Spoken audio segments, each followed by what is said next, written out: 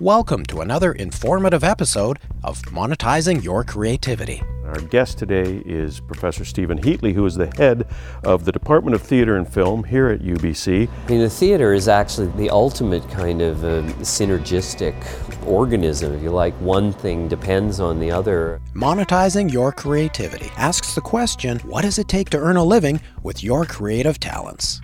Well, I think that if we have actually done our job as professional theater faculty, we'll have instilled in all the students an appreciation for the sense of collaboration. That if I'm an actor and I don't have the person who's going to help me with the quick change that has to happen in 22 seconds, I'm not actually going to be able to do what I've trained to do. We focus on the success principles common to all disciplines by interviewing producers, directors, writers, actors, cinematographers, music composers, animators, designers, and much, much more. Learn how to create your own path to success. Let's roll. Well, hello everyone. Welcome back to a new episode of Monetizing Your Creativity. I'm your host, Marvin Polis, and joining me once again is the very talented Fred Keating. We're here at the University of British Columbia in Vancouver, Canada. Fred, tell me why we're here. Well, we're here basically inside to get out of the incredibly seasonal wet precipitation that's happening outside, but it does keep this corner of the continent green all winter long, so we have nothing. Who builds a city in a rainforest, for goodness sakes? You'd be surprised. Apparently the Canadians do. However, our safe haven today, Marvin, is inside the marvelous Frederick Wood Theatre on the campus. And our guest today is Professor Stephen Heatley, who is the head of the Department of Theatre and Film here at UBC. Welcome, Stephen. Thank you for sharing your time and your space with us. We're right on the cusp of where backstage meets on stage. Absolutely. Stephen, tell us what we're looking at. So this is, as Fred said, this is the Frederick Wood Theatre. It seats 400 people. When we look on stage, what's happening right now is this is the beginning of the set for production of Sarah Ruhl's play Eurydice. That's a pretty well-sized stage, and with the fair amount of storage I see here, stage left as well. How busy is this house? Lots of stuff going on here. We do 3 productions a year in our kind of main stage work. This is also, because it's one of the biggest spaces we have available to us, we hold classes here. We now do a large class as an introduction to acting for the camera in first year, and my colleague Tom Schultz actually teaches up to 80 students in this it's a kind of lecture and practice course, and he uses this space. We also do our introduction to stagecraft and our introduction to the theater, a kind of general, more academic class in here. Stephen, you mentioned your students. Where do they come from? Do they come from all around the world? They come from everywhere. We have well, the University of British Columbia has a really rich cultural diversity, and our students, well, we have, when you say our students, we really have students in many different disciplinary interests. So we have actually 5 programs, and I think I counted 11 degrees. We have students in film studies, so they're studying the art of filming. We have students in film production, so they're studying making films. Professional acting program, professional design and production program at the undergrad level.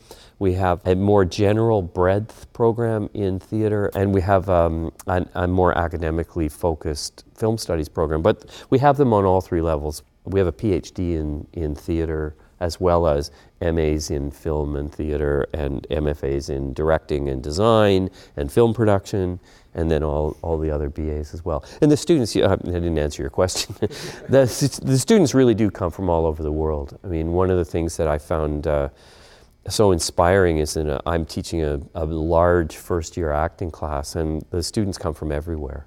They come from all parts of Asia, Southeast Asia, Canada, the US, and Europe. We really are a kind of United Nations in that room when we meet twice a week. The location is ideal, right on the edge of the Pacific. Yeah, so gentlemen, why don't we walk and talk, and you can show us more of the facility and tell us more about the university. Okay. So the Frederick Wood Theatre, this building itself is just over 50 years old. You know, it's a well-appointed, it's got a full fly gallery, full stage house, and has all the kind of bells and whistles of a theater that was built in the 60s when scenery was a big deal, or still a big deal. It's not that we don't have scenery, it's just we don't make as much of it anymore. I think the theater itself has moved from that, it needs to look realistic and it needs to be a lot of stuff, to being more like this kind of Tyvek surround. I think we're encouraging more the imagination.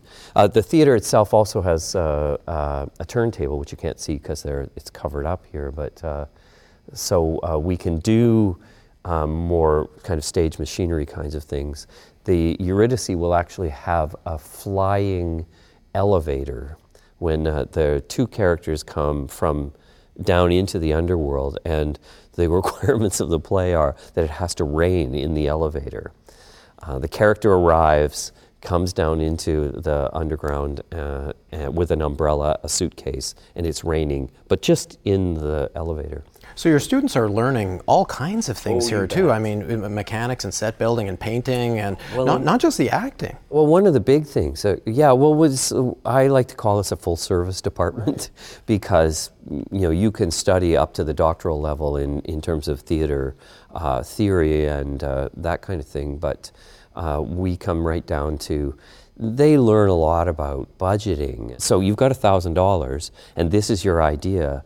How can we afford that? So figuring out what's primary, what's most important, so that you can determine, well, you know what, I need that piece for my idea of this play, whether it's the designer or the director. We'll trim things back based on those priorities. So yeah, they're learning about building, they're learning about conceptualizing, they're learning about prioritizing, they're learning about how much it costs. Yeah, that also sounds like the business end of the phrase show business. Oh, you bet, you bet. You can say, okay, we're going backstage now.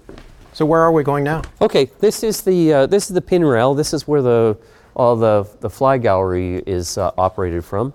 So our production students will learn this whole thing, which is a counterweight system. So when we want to fly in that elevator, that we can fly it with someone in it safely, and then because it's counterweighted, the person gets out of it, it has to fly away with nobody in it. So there's a lot of physics involved in sorting out how to do these things and how to do them safely. There are a tremendous number of craft categories in live theater, aren't there, that range from the artistic to the technical to downright building and painting.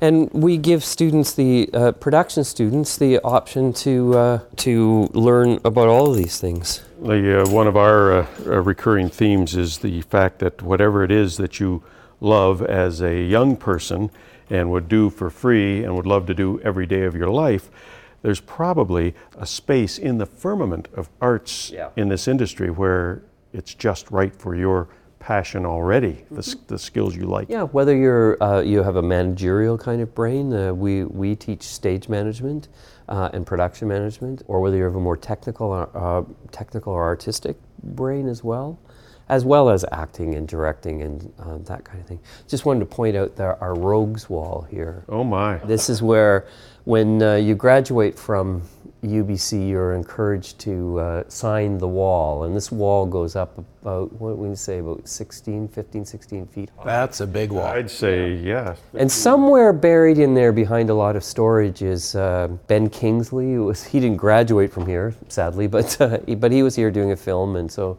we get the important people to come and sign the wall too. Is your name on the wall, Fred? No, it's not. You're not one of the important people. I'm not, no, but it will be before the day is out. Okay, good. Let's sign the wall on our way. We may end up climbing over all this stuff and getting you guys to sign the wall. But I see walls starting over there, and even on the stage manager's lectern there were autographs and memory. It's the history, or it's our alumni. So we are now here in the UBC shop, the scenery shop. Right. Oh, look at this. Speaking of unfinished construction sites. Here, this is actually the elevator I was just talking about. So, and eventually they're going to be put in a piping system. It's not light either. It's good sturdy steel.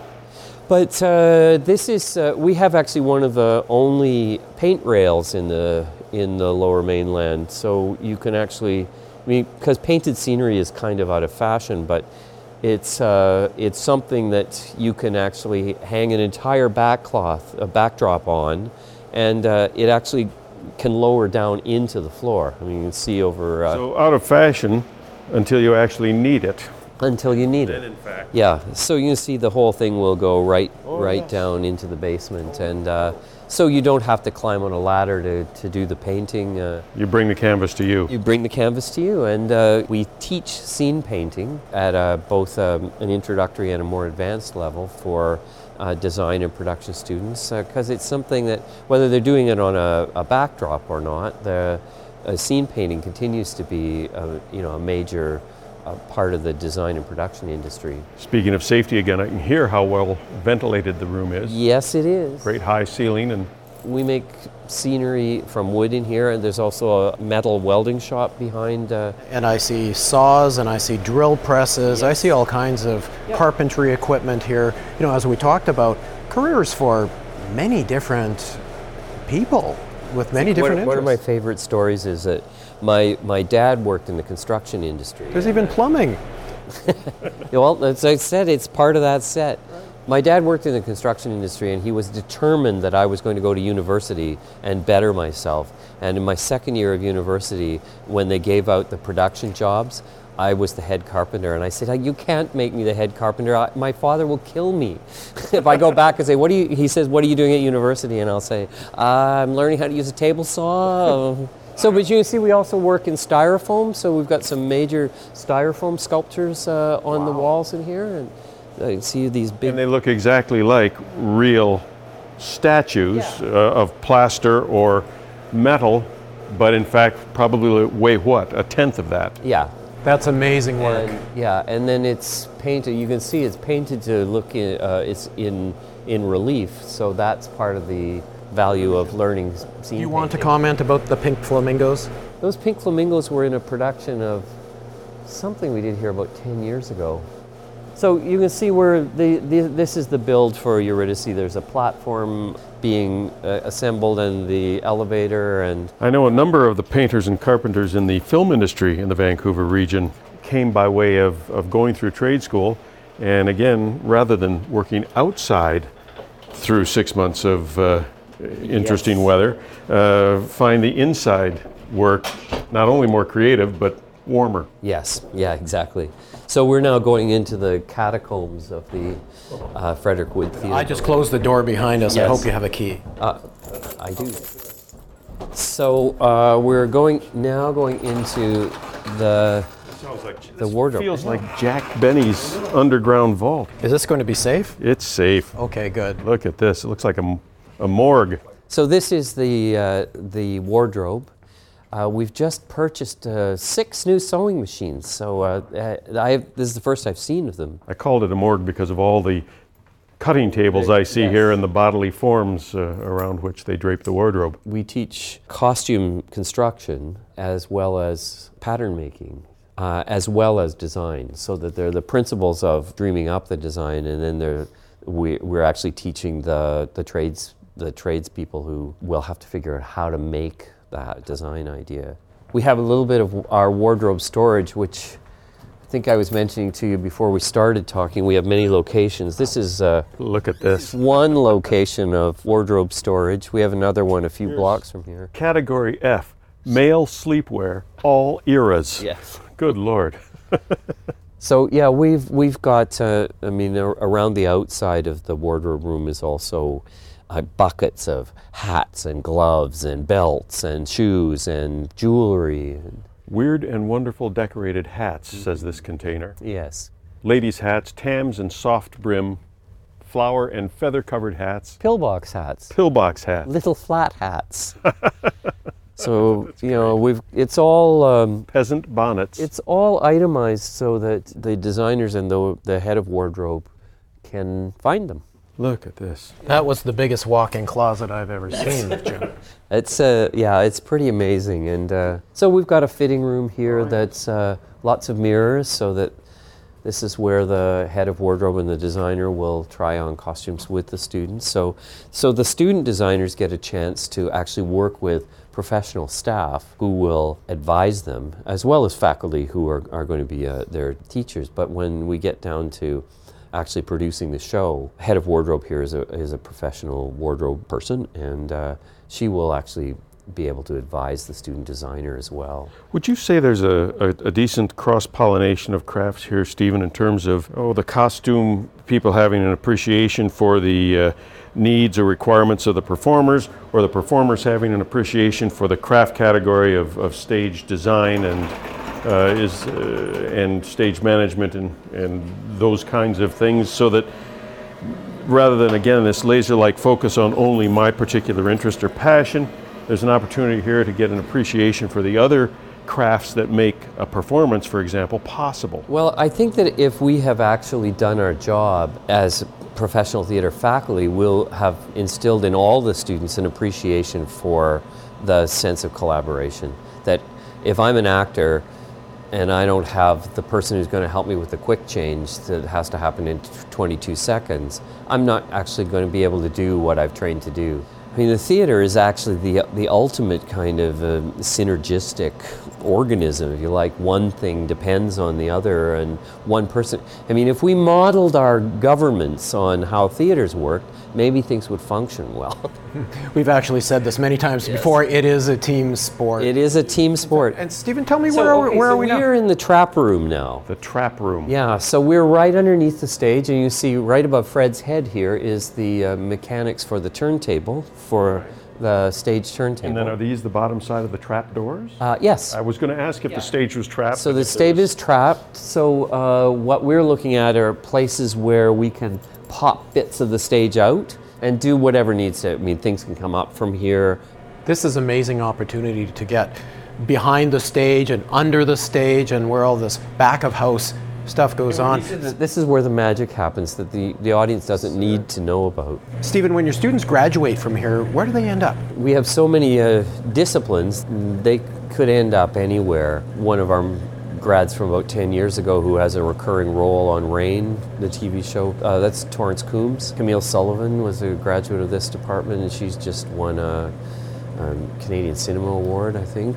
So they end up in film and television. They end up television, theater, and they're working as actors. They're working as carpenters, as lighting technicians. Yep. The whole nine yards. Yeah, they're doing everything, and I mean, there's such a crossover between theater and film now that we're finding a lot of our design students are ending up, although they've learned design for the theater, they're ending up doing design for film sets as well as costume design for film. Well, they may specialize, but the kind of skills, the disciplinary skills you learn in the theater can really be used in many different ways. I like to say that one of our acting grads from 2000 is the most successful real estate agent on the North Shore. And I asked her once, I said, so your BFA of any use to you? Yeah. Absolutely, she said, I can convince you of anything about this place that I'm trying to sell you. We have a couple of our grads who ended up as Vancouver Police Department cops, and I asked him the same thing. He said, I can be whoever I need to be depending on the circumstances I'm in. He said, my acting training has been so important to me as a police officer. And in any case, I suspect that their sense of teamwork and camaraderie, working together, this hones that. And I'll tell you something else that hones that, and we're standing in it right now. This must be the green room, because I see two green walls. Yes, it is. But as we move through the laundromat, as we move through and I see the little kitchen facilities in the corner, when I went to university and majored in theater, we didn't have a fraternity as such, a fraternity house. Yes. Our fraternity house and sorority house was in fact in these catacombs behind and below the stage where we spent hours of our lives. Yeah. So when I look around and I see the fridge and the coffee maker there, the washing machines that service the wardrobe department, as well as occasionally individual students, and the comfy couches and chairs here, and the library on the wall. This is where theater students live for the 3 to 4 years they may be with you. This is so homey. And you know what, guys? We're coming up on time. This always happens to us, Fred. Time cop. Yeah, you know what? We are going to have to do another episode because we love doing other episodes. So why don't we reconvene with Stephen? And let's do an episode about Stephen. You know, that's a grand idea. We've done a great episode here about the UBC program. Now let's do another one about Stephen. Would you be so kind as to join us again sometime and impart a little bit of wisdom and experience to the next generation? I'd be delighted. Stephen the Mentor, coming on a future episode of Monetizing Your Creativity. Thanks, Stephen, for opening up this particular house to us. Always happy to show people around our place. Thanks for tuning in to Monetizing Your Creativity. Be sure to join us next time by subscribing to us on iTunes or wherever you get your podcasts. While you're there, please leave a review. It helps us with our ratings. You can also visit monetizingyourcreativity.com for more information about the show. And hey, be sure to tell your friends who want to understand how to monetize their creativity.